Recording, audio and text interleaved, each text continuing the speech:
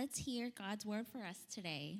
The scripture we're going to learn from this morning. Today we have a few different passages from the same chapter. Read along as I read them out loud. We will be reading 1 Samuel 17, verses 8 through 11, 32 and 33, and then 45 through 50. Let's begin. Goliath stood and shouted to the ranks of Israel, "Why do you come out and line up for a battle? Am I not a Philistine, and are you not the servants of Saul? Choose a man and have him come to me. If he is able to fight and kill me, we will become your subjects. But if I will overcome him and kill him, you will become our subjects and serve us." Then the Philistine said, "This day I defy the armies of Israel. Give me a man and let us fight each other." On hearing the Philistines' words, Saul and all the Israelites were dismayed and terrified. David said to Saul, "Let no one lose heart on account of this Philistine. Your servant will go out and fight him." Saul replied, "You are not able to go out against this Philistine and fight him. You are only a young man, and he has been a warrior from his youth." David said to the Philistine, "You come against me with sword and spear and javelin, but I come against you in the name of the Lord Almighty, the God of the armies of Israel, whom you have defied. This day the Lord will deliver you into my hands, and I will strike you down and cut off your head. This very day I will give you the carcasses of the Philistine army to the birds and the wild animals, and the whole world will know that there is a God in Israel. All those gathered here will know that it is not by the sword or the spear that the Lord saves. For the battle is the Lord's, and he will give all of you into our hands." As the Philistine moved closer to attack him, David ran quickly toward the battle line to meet him. Reaching in his bag and taking out a stone, he slung it and struck the Philistine on the forehead. The stone sank into his forehead, and he fell face down on the ground. So David triumphed over the Philistine with a sling and a stone. Without a sword in his hand, he struck down the Philistine and killed him. This is a word of the Lord. Good morning. My name's Tim. I'm lead pastor here. If we haven't met or if I don't know you, if you're watching online, thanks for joining in. If you're watching at another time, hope you're having a great summer. This is Connor just said that it's still July, and I'm really glad for that. I'm glad that it's still summer. It seems to be going really, really fast. I do need to tell you, I heard from a friend. Some of you may know, we had just a key gift to our church. Served in a lot of different ways. He was a board member and recently moved away. We celebrated him a number of weeks ago, and he and I and another guy used to meet on Tuesdays. We did for about a year or year and a half. Every Tuesday morning at 7, we would come into this building and we would pray for each other, pray for our church. And Howard moved away about a month ago or so, and texted me on Thursday, I believe it was, Thursday or Friday, and said something along the lines of, "Are my eyes deceiving me?" And I was like, I don't know. Look in the mirror. I mean, what are you talking about? And he said, "Did we now get permission to park in the parking lot next to the building?" And you don't know this, very few people know this, but every Tuesday, we would meet at 7. Howard would show up at like 6:30 or 6:45. I don't get his prime parking place, I guess. But when I would come at like 6:59 or 7 on the nose, he would be walking in the parking lot over there, just praying for people he saw who might be sleeping there, praying for businesses in our neighborhood, praying for our church, but praying specifically for the parking lot. And then he moved away, and a month later, God gave us the parking lot. So I just want to say thank you to him and to others that have been praying. It might seem like a silly little thing, but it is just an help. And I shared this last week. I do think this is more than just space and convenience. I do think that God is working in a new way. And all of the people that have helped make calls to we called Bank of America and on higher up into, kind of management and ownership of the property and city stuff and all these things, and nothing worked. And so something changed, and I don't think that that's just a human thing or the right person asked. I do think God decided to give us that for this time, and so we're grateful for that. But if you know or see Howard, pat him on the back, say thanks, tell him he can still see just fine, and thank you for praying. That'd be great. Also, there are, we just clapped for this a moment ago, but Connor has been involved, as he just shared, with 3 other churches close by who are doing this camp together. And I was just sitting there and realizing that leading a youth ministry that's reaching teenagers, middle schoolers, high schoolers, in the urban core of really any city, but it's certainly true of ours, to have an opportunity to be in relationship and invest in the lives of students and teenagers is such a key thing. And to have this event happening and to be partnering with other churches, it's really, really significant. It's about two weeks away, and then they'll be gone for about 5 days and back. And so would you just be praying for that? And if you don't have a high schooler, maybe find a high schooler, encourage them to go. If you do have a high schooler, I haven't considered sending them yet, maybe just surprise them and say, hey, you're going, and then send them. But it's going to be a great time. We're trusting God will work. So, hey, let's pray together, and then we're going to look at this story that Lisa just read for us. So let's pray together. God, as we have done already and are glad to do, to be able to sing to you and to sing things are true of you and to hear others' voices and to be gathered together in worship and to declare that you are working and that you are alive and that you are good and that you are powerful, that you see us, that you love us, that you are the God that we need and there is none other like you, that you alone are worthy. Would you give us a vision for who you are, how much you love us, and what you want to do in us and in this world at this time? Holy Spirit, would you be active and moving right now as we're here, whether we're distracted and divided and our mind is going in a lot of different directions, or if we are ready and attentive and anticipating hearing from you. Holy Spirit, would you powerfully work right now among us and inside of us? Would you take our hearts and make them alive? Would you soften them so that they can be directed and healed and comforted and convicted by you?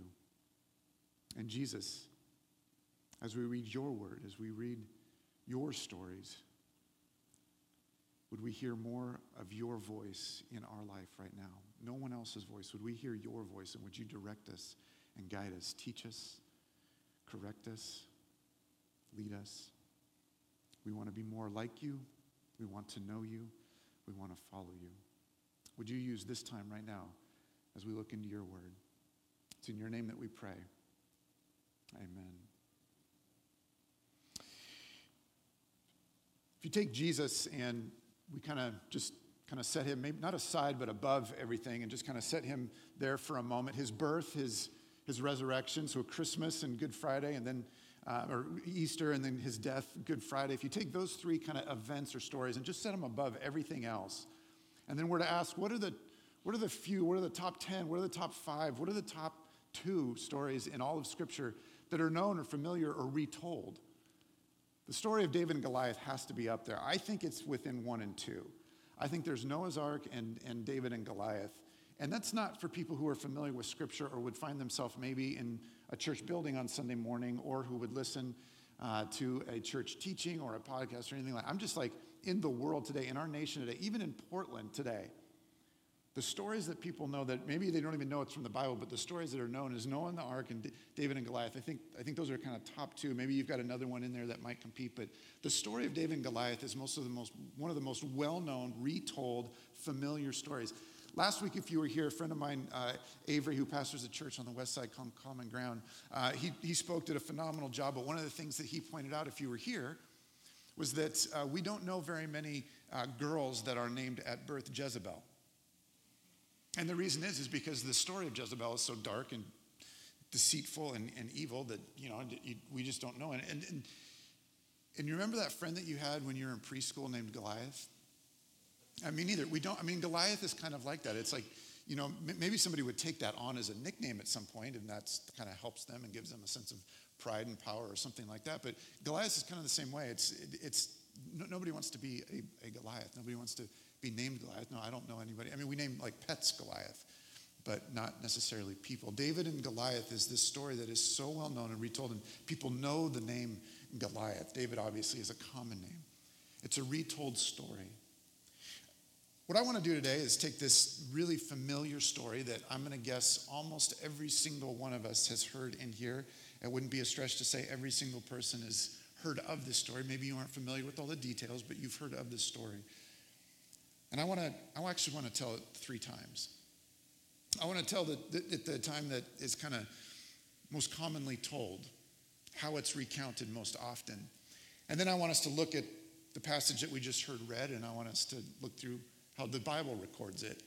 And then I want to tell it a 3rd time in somebody else's voice.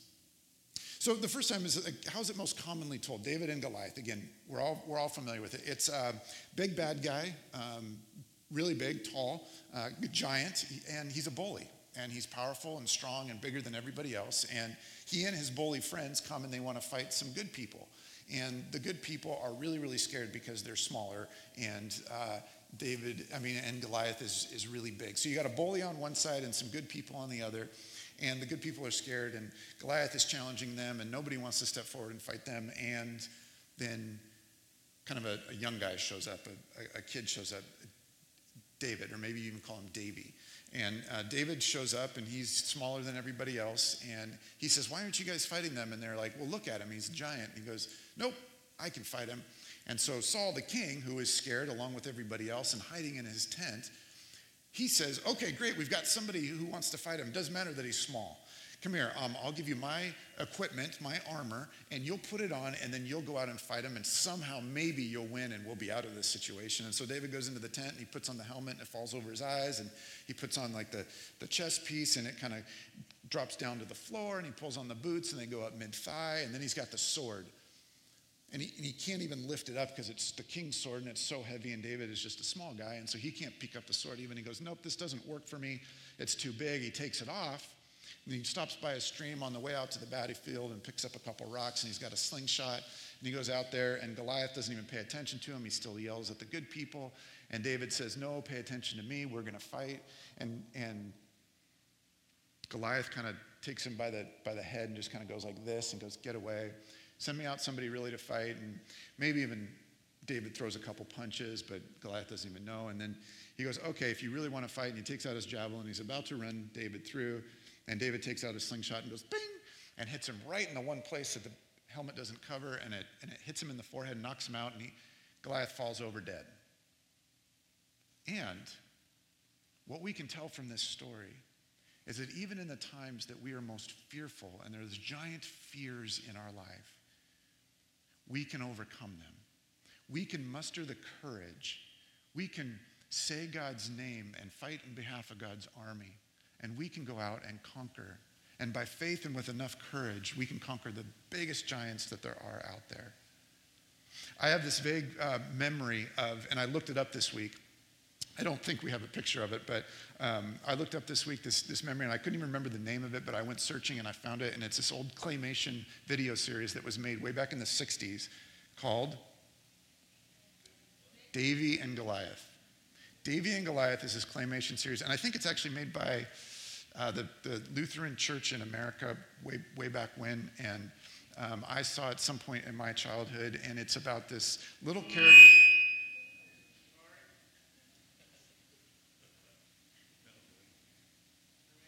character. And I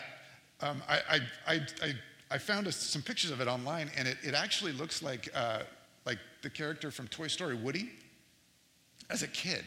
So if you just take Woody and shrink him down to a kid and put overalls on him, that was Davy, and then Goliath was his dog.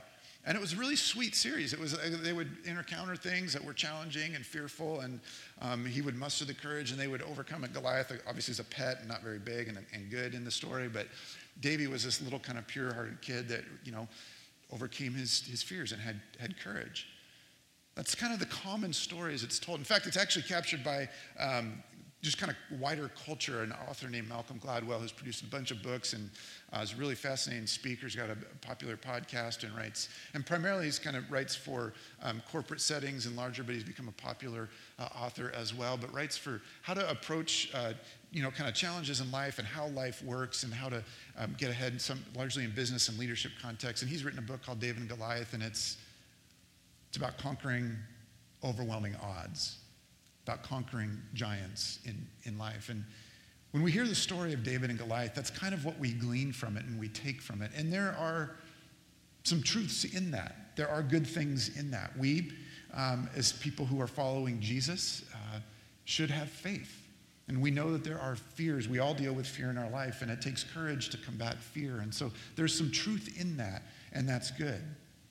But I wonder if we can take just that common retelling of the story of David and Goliath and set it aside for a minute and actually walk through what the Bible actually records about the story and just compare it a little bit. And so if we can tell the story again a second time, it starts in chapter 17 of Samuel, the first book of Samuel. 1 Samuel chapter 17, and it starts with the Philistines.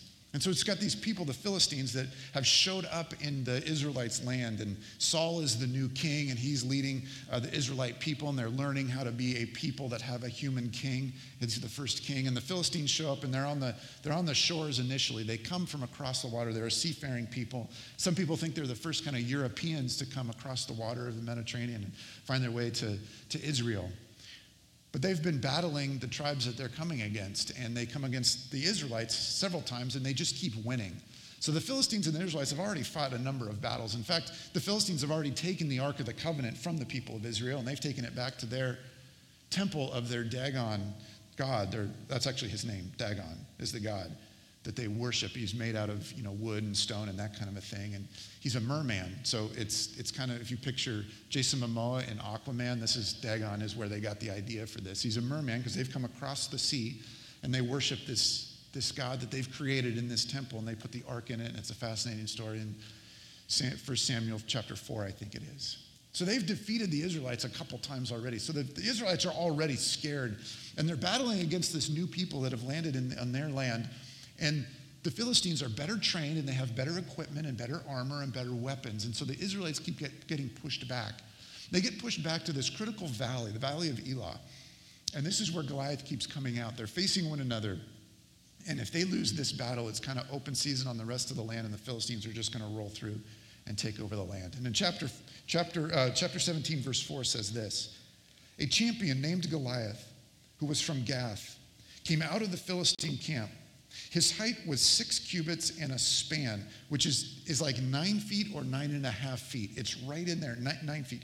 He's huge. We just had, one of the tallest NBA players ever drafted was Wembayano a few weeks ago. He's 7'5" or 7'3.5". Put shoes on him, 7'5". He's enormous. If you look at a picture of him with all other athletes, he just towers over them. Goliath's got like 1.5 to 2 feet on him. He is a giant, literally. He had a bronze helmet on his head, wore a coat of scale armor of bronze weighing 5,000 shekels, 125 pounds. That's 125 pounds. There are a number of you in the room right now who weigh roughly 125 pounds. So that's, just imagine you, who's in that range of 125 pounds, just basically being Velcroed to Goliath's chest. And he's just walking around with, how big and strong he is to have a person that's 125 pounds just Velcroed on his chest, and he's not encumbered by it at all. He's enormous. On his legs, he wore bronze greaves, and a bronze javelin was slung on his back. His spear shaft was like a weaver's rod, and its iron point weighed 600 shekels. That's a whole lot of shekels. It's 15 pounds. That's really heavy to be at the end of a spear. His shield bearer went ahead of him. Dude is big. He's big and he's strong, and there's no one else like him in the Israelite army. Goliath stood and shouted to the ranks of Israel, "Why do you come out and line up for battle? Am I not a Philistine, and are you not the servants of Saul? Choose a man, have him come down to me. If he is able to fight and kill me, we will become your subjects. But if I overcome him and kill him, you will become our subjects and serve us." Then the Philistines said, "This day I defy the armies of Israel. Give me a man and let us fight each other." On hearing the Philistines' words, Saul and all the Israelites were dismayed and terrified. I would be too.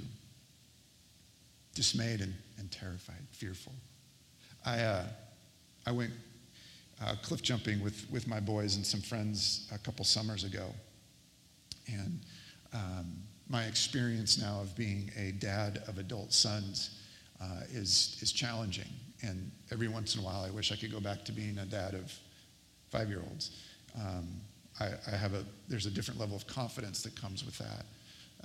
But standing up there with my boys and their friends and realizing I've got myself in a situation, and I'm up on the top of the little cliff, and I'm looking down at the water. And if you've ever done this before, my experience has always been once you get up there, it looks a whole lot higher than you thought. And then you've got some loved ones around you that the whole prefrontal cortex thing isn't fully like wired and dialed, and they're like doing flips and backflips and jumps, and I've got to do this, and like, okay, I'm looking over the end. And I don't know if you have this experience or can relate, but like for me, it was like middle school when you get into an almost fight for the first time, and your knee starts to shake and you can't get it to stop, and you're like, I'm not scared. And your knee starts to shake and you can't.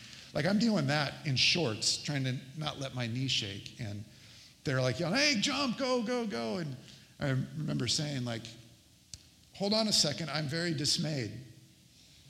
And I'll get there, but I'm dismayed right now. Let me work through my dismay, and then I'm going to jump. Like, when we read this, there's a sense of they're shaking in their boots. They are terrified. They do not want to go out and fight this giant who is Goliath has no fear. He sees the size of them. He knows his experience. He knows their recent battles. He's ready to conquer and to win and to move forward. He's giant, and they're shaking. And they're hiding up on the hill on one side of this valley, and they're probably hiding behind trees and in tents still, and just looking out and going like, there's, like, this has gone on 39 days at this point. That's what's like that 4 weeks, 5 weeks and a few days. Like this is over a month that they're in that. Like, what are they going to do? Like they're just in the, this is a habit at this point. They have a habit of being fearful and scared, and none of them want to go and fight. Goliath is described as a champion, and it's easy to picture him that way in the way that we use the word champion. He's going to defeat everyone else. There's this interesting meaning that's tied up in that word, though. The champion also translates as the man in the space in between. And so what we have is the Philistine army on one side and the Israelite army on the other side, and then there is the space in between. And Goliath has gone out on behalf of his whole army. He's gone out, and he stood there. And he said, will you send someone out on behalf of you? And we're going to fight. And we're going to actually determine this battle. This battle isn't going to be fought with everyone. One person is going to die. It's either going to be Goliath or whoever you send out. One of us is going to die, and then the other army is going to be submissive to the other. One army will have defeated the other because one person defeated another person. He's a representative for their whole army, and he's looking for an Israelite representative to represent them. He's the champion. He's the man in the space in between. And no one is coming out to represent. And he's calling out, and here's the implication, and maybe you haven't considered this before if you're familiar with this story. His call is to anyone to come out, but every single person that could see or hear Goliath would have wondered, what is Saul doing? See, they didn't have a giant on their side, but they did have a guy that was taller than everybody else. They did have the leader. They did have the person that they had said, God, we want a human king. And God said, no, I don't want you to have a king. And they said, no, we really want one. All these other tribes and peoples are following somebody at the front of the line, and we want to have somebody that we can look to and touch and see and make paintings of. And this guy, we want a human king that we can see so that we can follow. It would be so much easier. Gives him Saul. And Saul looked like a ruler and a king. He was taller than everyone else. And so he had been the king. And yet he was fearful, shaking in his tent. And Goliath knows his name. And all of the men in Saul's army are wondering, why isn't he the tallest, best fighter, biggest dude? Why isn't he going out and fighting for us? And you and I all know the answer that Saul knew. Because he would lose. Because he would be defeated.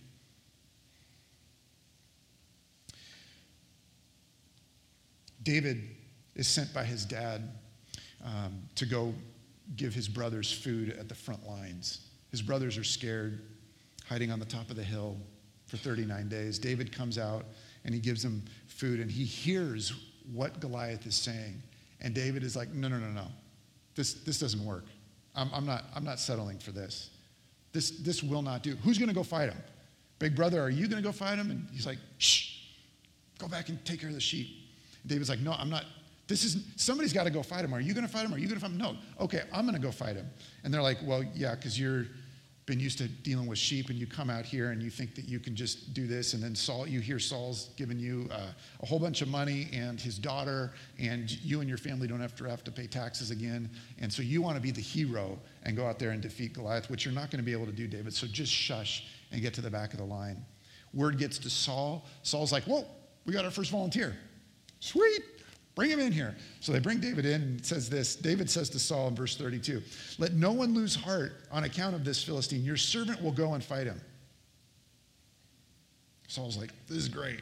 Saul replied, you're not able to go out against the Philistine and fight him. You're only a young man, and he has been a warrior from his youth. The story looks a little bit different than maybe how we commonly retell it or see it depicted, is that David is not a kid. There's a word here that we just read and heard as young man. You're a young man. And the word there that's translated as young man, get this, try this on for size. That word can mean unborn baby boy or young unmarried captain in the army at like 25 years old. That one word can mean all those things. So it could mean that David was a boy. But all the other evidence that we have points to David probably being around 20 years old. 20 years old. Close to fully grown. I have two boys that are taller than me now. One of them is under 20, one of them is just over 20. Close to fully grown, 20 years old. Now, still got that, prefrontal cortex thing that is still not quite worked out, still kind of fully developing. So still learning how to make decisions. This looks like a crazy decision, right? I'm going to go fight this guy. Saul says, no. You're a young man, meaning you don't have the experience to go and do this. You've not been trained for this. You don't have experience. And David goes on and says this. But David said to Saul, your servant has been keeping his father's sheep. Not relevant, but thank you. When a lion or bear came and carried off a sheep to the flock, I went after it, struck it, and rescued the sheep from its mouth. Okay, we're getting a little closer to like battle experience here. When it turned on me, I seized it by its hair, struck it, and killed it. Your servant has killed both lion and bear. This uncircumcised Philistine will be like one of them, because he has defied the armies of the living God. The Lord who rescued me from the paw of the lion and the bear will rescue me from the hand of this Philistine. So pretty big claim by David here. Hey, look, I've been a shepherd guy, not a shepherd boy. I've been a shepherd guy. I'm a young man. And I fought like a lion and like a bear. And I probably got myself in a little too deep, but I do have some skill, and I'm strong. And God gave me the victory against the lion and against the bear. Like, I think I can handle a guy. Tall, 9 feet, yeah, but I think I can handle this. And so Saul, just spend some time in discernment and self-reflection. He journaled a little bit, and then he said, go, and the Lord be with you. We got a live one, go. Then Saul dressed David in his own tunic, put a coat of armor on him, and bronze helmet on his head. David fastened on his sword over the tunic and tried walking around because he was not used to them. Not because it didn't fit, but he was not used to them, so he was going to try walking around in it. I can't go in these, he said to Saul, because I am not used to them. He took them off. Then he took a staff in his hand. He chose 5 small, smooth stones from the streams, put them in the pouch of his shepherd's bag, and with the sling in hand, he approached the Philistine. David didn't wear Saul's stuff because he wasn't used to it. He wasn't trained for battle. He didn't have experience on the battlefield against other humans. But he was not a young boy. He wasn't little. He actually would have been out there fighting, but he was the youngest of all of his brothers, and so he was kept at home. All of his other brothers, if David would have had a younger brother, younger than him, he would have already been out there on the battlefield fighting. But because he was the youngest, he was still at home. It wasn't because he was small. It wasn't because he was weak. It wasn't because he was not crafty or talented or anything like that. He just was inexperienced. Meanwhile, the Philistine with his shield bearer in front of him. Here's another one. Like, we often imagine this between a giant and a normal-sized guy maybe. Maybe you've moved from a boy to a normal-sized young man. But there's actually 3 people out there. You got Goliath with all of his stuff on and huge, and then he's got a guy in front of him carrying a shield. So he's got 3 weapons on him.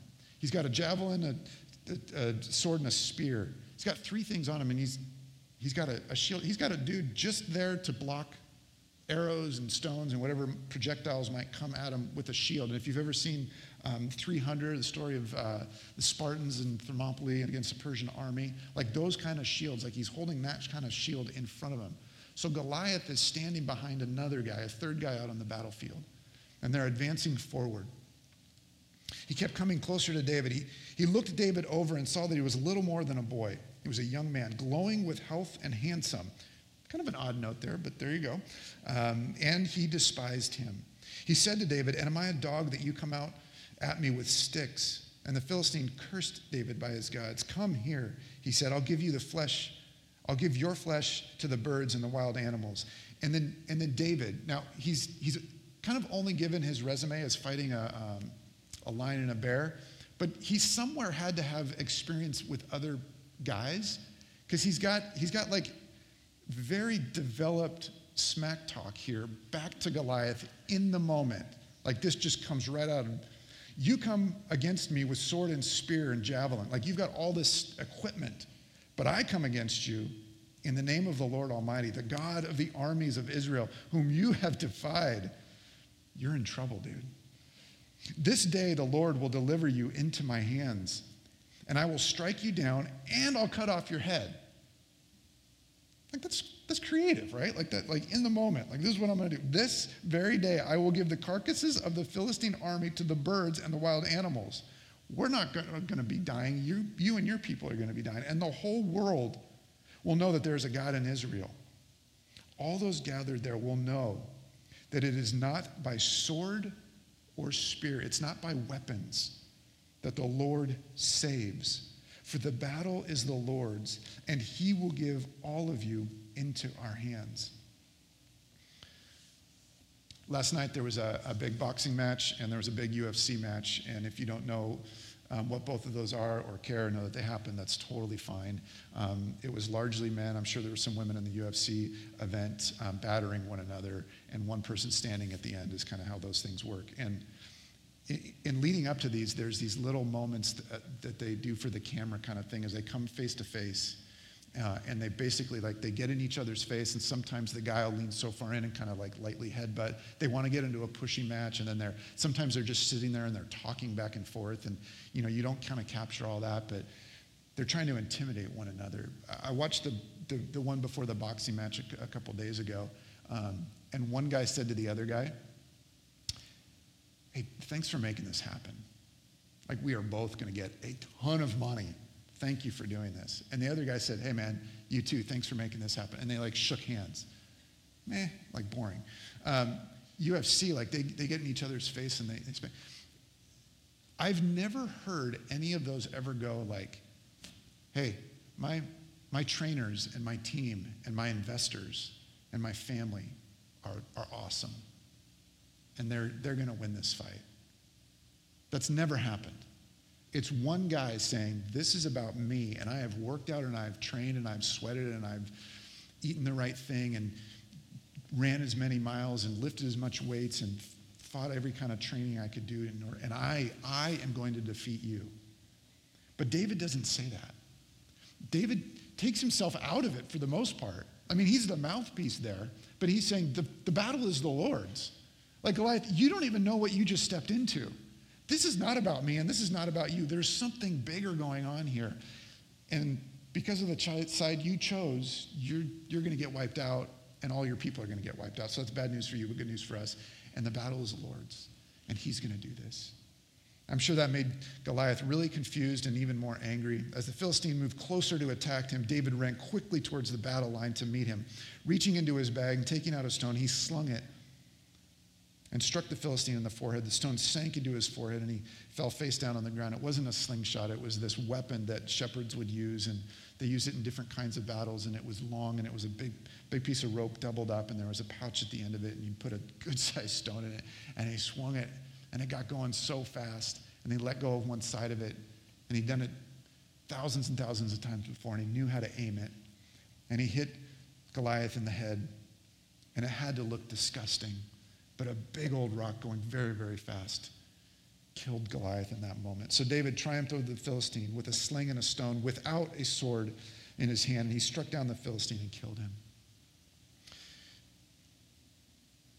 It's not a little boy going out, and if it was a boy, there certainly would have been somebody. His older brother would have picked him up, put him over his shoulder, and walked him back to dad. Saul would never have let a child go out in his armor. It's a young, what we might perceive as ambitious, slightly crazy, excited young man, but excited for the right things. Not to get himself a name, not to get himself prestige, but offended and fired up because his God had been defied, because his God's people were being threatened. He said, this will not stand. God does not want this. Who is going to step forward and step and become the man in the space in between against this other one? Because it's not about me or how experienced I am or how strong I am or how tall I am or how short I am. But God's up to something here. And I don't think what God is going to do is let the Philistine army come in and wipe us out. Because my God is a God who saves us. And so I'm going to go and say, God is better and bigger than your God. And David steps into that space. And he's victorious. And it's a crazy story because Goliath is really big and more experienced and better armed. If we were to tell the story again a third time, but in somebody else's voice, if we were to do something, and this might sound overly simplistic, but what if we were to put this story in the voice of Jesus? For us as a church, from Mosaic, we say that we exist to be and to make disciples, that we believe God wants to make disciples out of us. And one of the ways that we describe that is that we're formed by God's word, we're empowered by the Holy Spirit, and we're sent by Jesus. And we say we're formed by God's word. We don't just mean the recounting of a story or the reading of some verses. We mean that God speaks to us through this. That as we seek to follow Jesus, that we learn to hear his voice and become attuned to what he is saying to us. If I can say it another way, that we listen for the Holy Spirit, of how the Holy Spirit is leading us. And to be formed by God's word is to be formed by the voice of one that we know in a personal relationship. And then if God is telling us this story again, and if it's the Holy Spirit who is speaking to our minds and our hearts both at the same time and saying, hey, hear this story again, there's a whole nother layer. Because we've just looked at the historical account recorded in 1 Samuel chapter 17. But if the Holy Spirit tells us this story again, if we were to sit with this and say, God, what is it that you want me to have for this? We don't just have the historical account of what happened. We have the part that goes before it and the part that comes after it. And if we, as followers of Jesus today, hear this story, we hear that before that God has declared that he's going to make a people through which he's going to bless all people around the earth. And if we hear before, we're going to hear about a people that he is beginning to form who go their own way and say, we want our own king. God, we trust you, we love you, we know that you're a God who saves, but we want our own king. We want to do it our own way. We want a human man in front of us that we can see and we can point to, that we can touch, that he's real, because everybody else has one of those, so we want one. And then it goes horribly bad. But there's this moment in this valley where God shows up and saves through a young man, probably about 20 years old.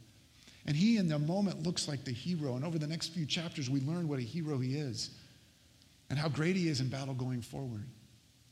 But then in the same way that the tallest among them, that Saul did not step forward for his people, David does the exact same thing later on. He's a hero who later fails. That when he sends his army out to battle, he stays at home and hooks up with Bathsheba when he is supposed to be out at the front of the battlefield. And so in the moment in the valley of Elah against Goliath, we have a wonderful hero, but he's flawed. And the story goes on even after that. That the God who saves is saving over and over and over again. But then ultimately, the thing that we all need saving from, the most powerful thing that we ever have to combat, sin and death, are defeated by Jesus himself. And Jesus shows up and says, of all the things to fear, and of all the things to fight against, and of all of the things that are way outsized of who you are, that you cannot compete with, that you cannot go to battle with on your own, I've defeated those things. I'm the one that has stepped out into the valley, into the space in between. I've been your representative. I've been your substitute so that you don't have to fight those. Because the truth is that each and every one of us have Goliaths in our life in some way. We can all think of something that is far outsized us, that is far bigger than us, that as many times as we've run up against it, we cannot overcome it. Whether it be anxiety, whether it be addiction, whether it be shame, whether it be insecurity, whether it be loneliness, whether it be failure of any kind. We have run up against things that we cannot defeat on our own, and that we try and try and try and try again. And we do that because we think we're the ones going out to the valley. You and I try on some armor, find something that fits, picks up what we feel comfortable with, and we head out on our own. And we turn around and hope to say, how did I do, God? Did I make it through? Did I defeat the giant? And Jesus has a completely different story to tell us. That whatever battle we're fighting, he's fought one that is bigger and harder and more intimidating and more fear-inducing. And because he's done that, and because he's conquered death and rose again, which is far harder to defeat than Goliath, Jesus says, I'm the one down in the valley. I'm the one who has given myself. I've laid down my life. I've given my life for you. And now, when you see what I've done for you, you can then stand and do what I'm calling you to. You can then stand and fight against those things, not because you have to fight it on your own, but because I've already defeated it for you. Goliath lost his head, literally. Like David chopped it off. That's gross and violent and all that stuff, but it happened. Satan, like Goliath, is defeated, but not dead, and still roaming and prowling and working. But he's a defeated foe. Revelation, the last book in the Bible, says that he's already defeated. But like a defeated foe, he's still dangerous. And we don't have to fight him on our own. Jesus has already defeated him. And so what he's asking of us is to not think that we have to go down and fight the giant by ourselves. In fact, there's a message of hope and grace in that we can't. We can't do it on our own. We aren't meant to make it through this life on our own. Each and every one of us has tried. Maybe we're still trying. Maybe we're still not relying on Jesus. We're actually saying, no, I think I can do it. I think I can get through this one on my own, and then come around and say, God, look what I did. I made it on my own. Only the next time to find it around the next corner again. But this is a story in line of a lot of other stories where God is revealing his plan to save. And at no point along the way is it left to humans. Rather than being David in the story, if I can encourage each and every one of us to see ourselves as the soldiers whose knees are shaking and we're stuck back in the tent or behind a tree or standing on the edge of the hill. The moment we realize that victory is ours, we move off of our heels where we're terrified and dismayed, and we lean forward and we say, what is it that you're calling me to? I want to be a part of this because you're victorious. And we know we live in a time and a place where there is defeat all around us. And it's hard to find out where is it that God's working. David did not use the weapons that everybody else had. In just a moment, we're going to sing a song, and it has the words in it that our weapons are praise and thanksgiving. You will not find a better weapon to serve God and to follow Jesus in this world, in this week, than praise and thanksgiving. Praise that acknowledges who God is in your moment and in my moment and in this time. To simply acknowledge, Jesus, this is what you have done, and this is what you are doing. To praise him for who he is. And thanksgiving. to be able to look back and go, this is all that you have done already. And so I can run down the hill and I can enter into the battle because it's not up to me. It's not on my shoulders. You're inviting me to join you in what you've already done. The victory is already his. Now, that does not make life easy or simple or smooth, but we know what happens in the end. We're going to continue to sing now in worship. And as you come, would you bring whatever it is that you have thought and believe, that you've believed the lie that you've had to fight on your own, that you have to do battle with this on your own, and not having Jesus fight in front of you, before you, above you, on all sides, and gone before you. And so as we come, we're going to sing, and would you come to one of these tables and take a little piece of bread, these little crackers representing Christ's body broken for us on the cross, and pick up a little cup of juice that represents his blood shed for us. Jesus, you have fought the battle that we've run at, that we've experienced defeat at over and over, and exhaustion, discouragement, and that we still fear. And so Jesus, would you impress deeply on our hearts that you've freed us from having to do that ourselves, that you have conquered sin and death. Not that they don't still intimidate us sometimes and we struggle, but that you have gone before us, that you are our substitute, you're our representative, and you, in the end, will make all things right. And so would you give us courage? Would you deepen and strengthen and broaden our faith to know that you are with us and before us in every situation, in every challenge, in every struggle. And that you have paid the price, and that you have called us forward to go where you're calling us and what you want to do in and through us